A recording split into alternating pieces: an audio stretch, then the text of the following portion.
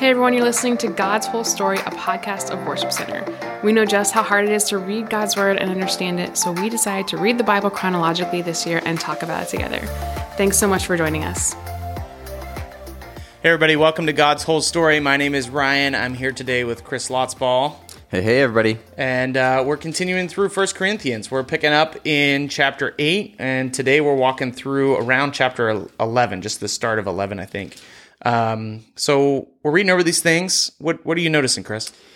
Yeah, Paul actually seems to be addressing a number of very specific situations in Corinth, things that the church had questions about, and generally centered around the issue of freedom. Corinth was an area that had some mixture of Jewish and Gentile people, so there are different cultures at work here, and there are a number of times in the Bible, but then also this is true still in our own lives, where things aren't specifically addressed in Scripture, and so we are faced with this question where we say, what about this? Can we do this? Is it okay? And I actually think what Paul does, he addresses some of the specific things like eating meat sacrificed to idols, or using some of your freedom as an opportunity for stumbling block, even taking rights as an apostle, that's as far as making a living from the gospel, all these specific things, but woven into those specific answers are some general principles that are really applicable to us. And I think these are some great chapters to discuss with youth groups, with church groups, small groups, just when things aren't clear in Scripture, what guides us to make good decisions.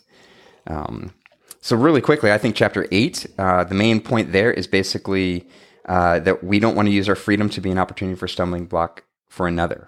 And so if what we are doing causes somebody else to stumble, it's best to let that freedom go and to not do it. Chapter 9 is a little bit, does it hinder the spread of the gospel?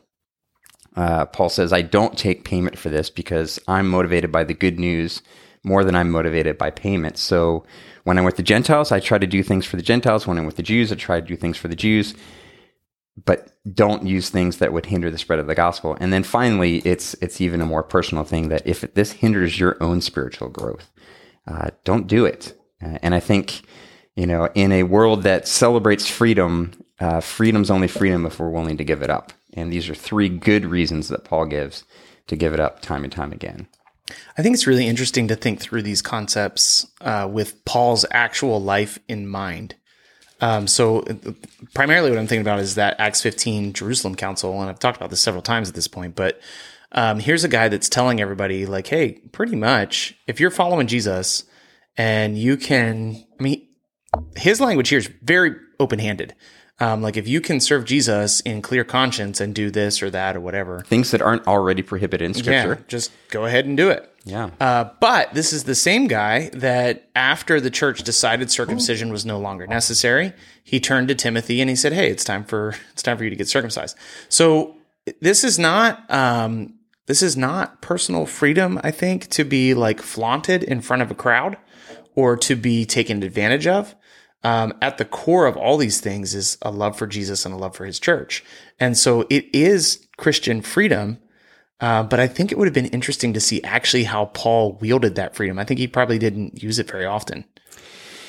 Yeah, and it's, even in our own lives, we have so many of these things that come up, and sometimes they're very controversial, like, there's the debate around alcohol or different things in the church. That was the main thing I thought of right away. But then sometimes they can almost be a little bit silly, and we know when it's silly, it's easy to recognize, hey, this isn't worth it. Mm-hmm. I saw a lot of these things in my missions career as you go into different cultures and you realize certain things in certain cultures are viewed differently, and you have a choice that you either kind of adapt and lay down your freedoms, or you can kind of get tight-fisted and say, no, I'm going to teach these inferior people the way that things really are.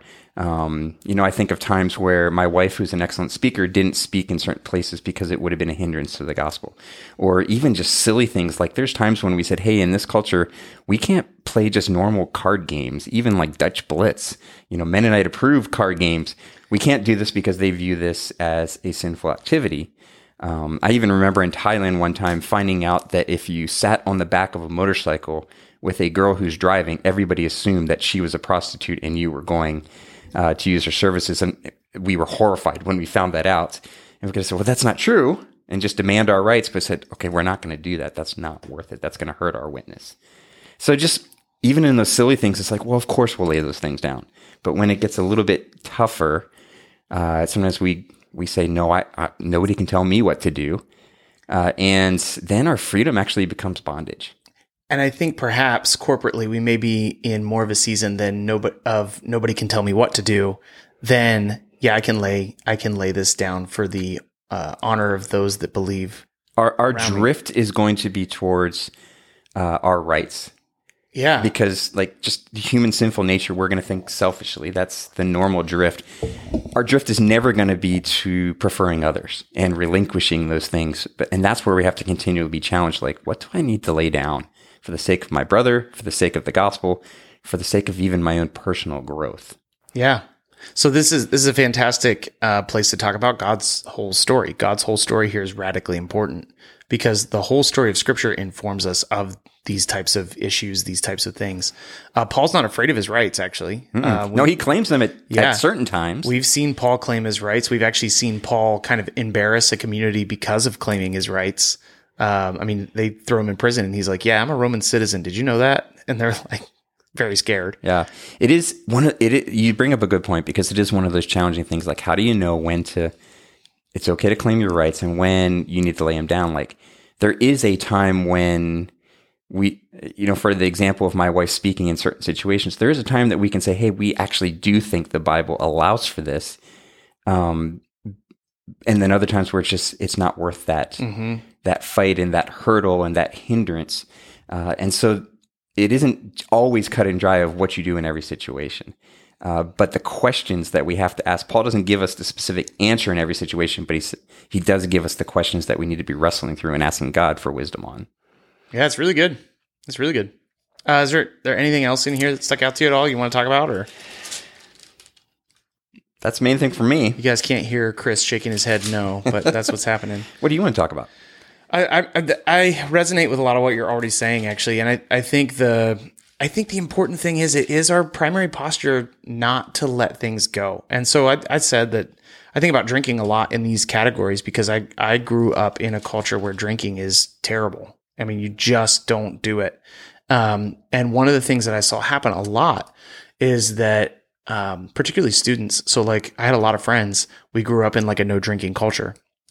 And you kind of hit this point where you realize like, wait, the Bible actually doesn't teach that drinking is wrong. And so a lot of my friends would end up just being like crazy irresponsible. It teaches that drunkenness is wrong. Yeah. And then but it was almost like the doors just like threw open and they were like partying all the time. It was very, very crazy. And it's very common actually. And that is where I think about this topic the most, because actually what I would have rather have learned as a student is that, hey, you know what? Like drunkenness is wrong. Alcohol's not. It's not this crazy thing. But actually, it's a really great place to practice Christian liberty and Christian wisdom in the way that we have rights. And sometimes it's harder than just making a blanket rule. Like, don't do this. That's not discipleship. That's actually easy. Yeah. Discipleship is you have to look around a group that you're going out with and you have to say, oh man, does anybody here struggle with this? Does anybody have a problem? Does anybody have a background that this would be a trigger? Like it's way harder to walk in love than it is to walk in law. So my dad, he obviously grew up in a different generation than I did. But his Christian witness was that he wouldn't drink, and he worked out of town on construction crews and stuff. And so they would be out of town working, they'd go out to a bar or something, and he wouldn't drink.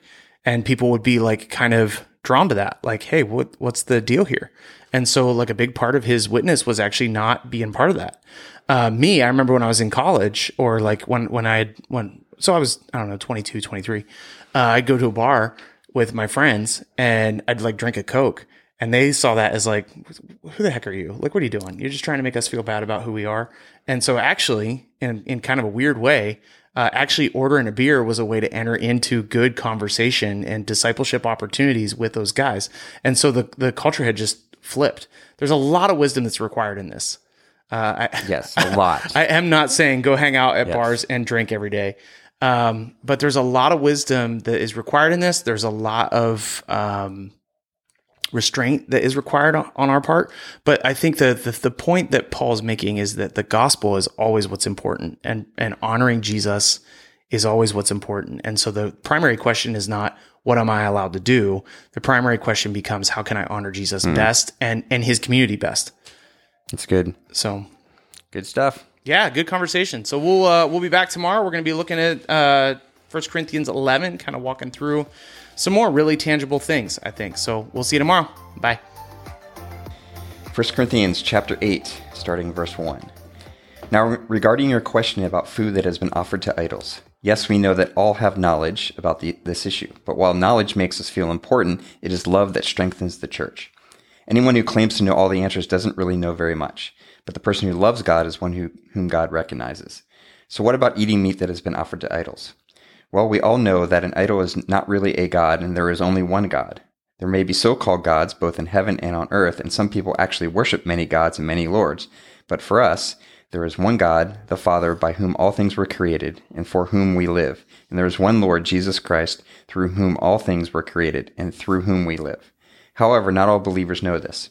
Some are accustomed to thinking of idols as being real, so when they eat food that has been offered to idols, they think of it as worship of real gods, and their weak consciences are violated. It's true that we can't win God's approval by what we eat. We don't lose anything if we don't eat it, and we don't gain anything if we do. But you must be careful so that your freedom does not cause others with a weaker conscience to stumble. For if others see you with their superior knowledge eating in the temple of an idol, won't they be encouraged to violate their conscience by eating food that has been offered to an idol? So because of your superior knowledge, a weak believer for whom Christ died will be destroyed. And when you sin against other believers by encouraging them to do something they believe is wrong, you are sinning against Christ. So if what I eat causes another believer to sin, I will never eat meat again as long as I live, for I don't want to cause another believer to stumble. Am I not as free as anyone else? Am I not an apostle? Haven't I seen Jesus our Lord with my own eyes? Isn't it because of my work that you belong to the Lord? Even if others think I am not an apostle, I certainly am to you. You yourselves are proof that I am the Lord's apostle. This is my answer to those who question my authority. Don't we have the right to live in your homes and share your meals? Don't we have the right to a believing wife? With us, as the other apostles and the Lord's brothers do, as Peter does, or is it only Barnabas and I who have to work to support ourselves? What soldier has to pay his own expenses? What farmer plants a vineyard and doesn't have the right to eat some of its fruit? What shepherd cares for a flock of sheep and isn't allowed to drink some of the milk? Am I expressing merely a human opinion, or does the law say the same thing? For the law of Moses says you must not muzzle an ox to keep it from eating as it treads out the grain. Was God thinking only about oxen when he said this? Wasn't he actually speaking to us?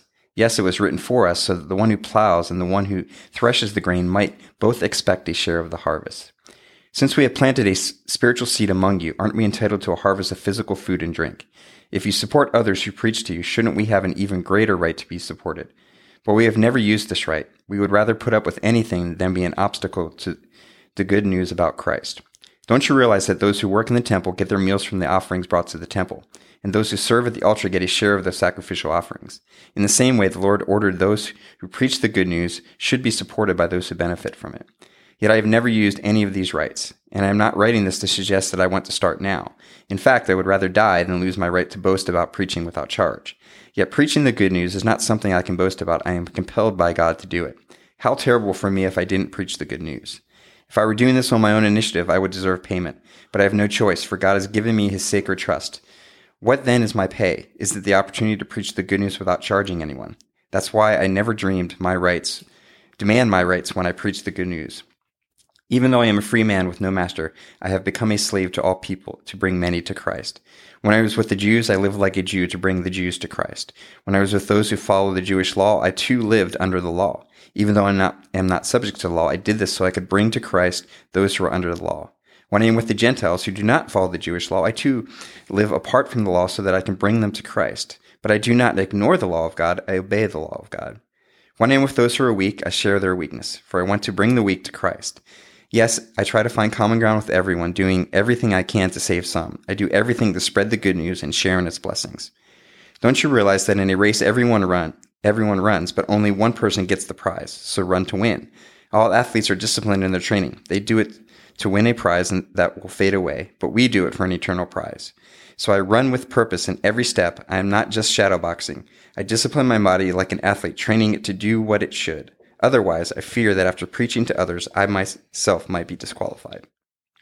I don't want you to forget, dear brothers and sisters, about our ancestors in the wilderness long ago. All of them were guided by a cloud that moved ahead of them, and all of them walked through the sea on dry ground. In the cloud and in the sea, all of them were baptized as followers of Moses. All of them ate the same spiritual food, and all of them drank the same spiritual water.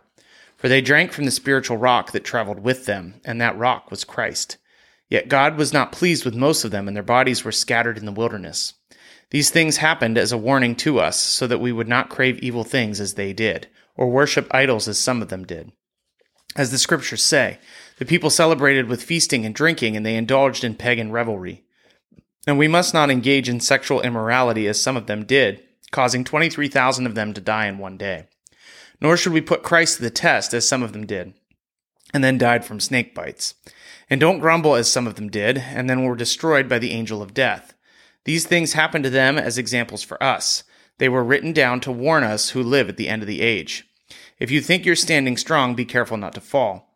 The temptations in your life are no different from what others experience. And God is faithful. He will not allow the temptation to be more than you can stand. When you are tempted, He will allow you a way out so that you can endure. So, my dear friends, flee from the worship of idols. You are reasonable people. Decide for yourselves if what I am saying is true. When we bless the cup at the Lord's table, aren't we sharing in the blood of Christ? And when we break the bread, aren't we sharing in the body of Christ? And though we are many, we all eat from one loaf of bread, showing that we are one body. Think about the people of Israel. Weren't they united by eating the sacrifices at the altar? What am I trying to say? Am I saying that food offered to idols has some significance or that idols are real gods? No, not at all. I'm saying that those sacrifices are offered to demons, not to God. And I don't want you to participate with demons. You cannot drink from the cup of the Lord and from the cup of demons too. You cannot eat at the Lord's table and at the table of demons too. What, do we dare to rouse the Lord's jealousy? Do you think we are stronger than He is? You say I'm allowed to do anything, but not everything is good for you. You say I'm allowed to do anything, but not everything is beneficial. Don't be concerned for your own good, but for the good of others. So you may eat any meat that is sold in the marketplace without raising questions of conscience. For the earth is the Lord's and everything in it. If someone who isn't a believer asks you home for dinner, accept the invitation if you want to. Eat whatever is offered to you without raising questions of conscience. But suppose someone tells you, this meat was offered to an idol. Don't eat it out of consideration for the conscience of the one who told you. It might not be a matter of conscience for you, but it is for the other person. For why should my freedom be limited by what someone else thinks? If I can thank God for the food and enjoy it, why should I be condemned by eating it? So whatever you eat or drink, or whatever you do, do it all for the glory of God. Don't give offense to Jews or Gentiles, or the church of God. I too try to please everyone in everything I do. I don't just do what is best for me, I do what is best for others, so that many may be saved. And you should imitate me, just as I imitate Christ. Hey guys, this is Ryan, and I hope you are getting a lot out of God's whole story. It means a lot to us, even as we are reading through God's Word every single day in the order that it happened. If you want to go ahead and follow us, you can find us on Instagram and Facebook at God's Whole Story Podcast. We would love it if you would share this thing with your friends or people that you know, or just share what's sticking out to you. You can either send us a DM, or you could actually email us at podcasts@worshipcenter.org. You can email us if you have any questions, if something stuck out to you, if you'd like us to pray for you. And if you want a Bible, if you don't have one right now, or if you want a copy of the one that we're using to go through God's whole story, we'd be happy to send that to you. So go ahead and reach out to us in any way that you'd like. We'd love to hear from you. Have a great day.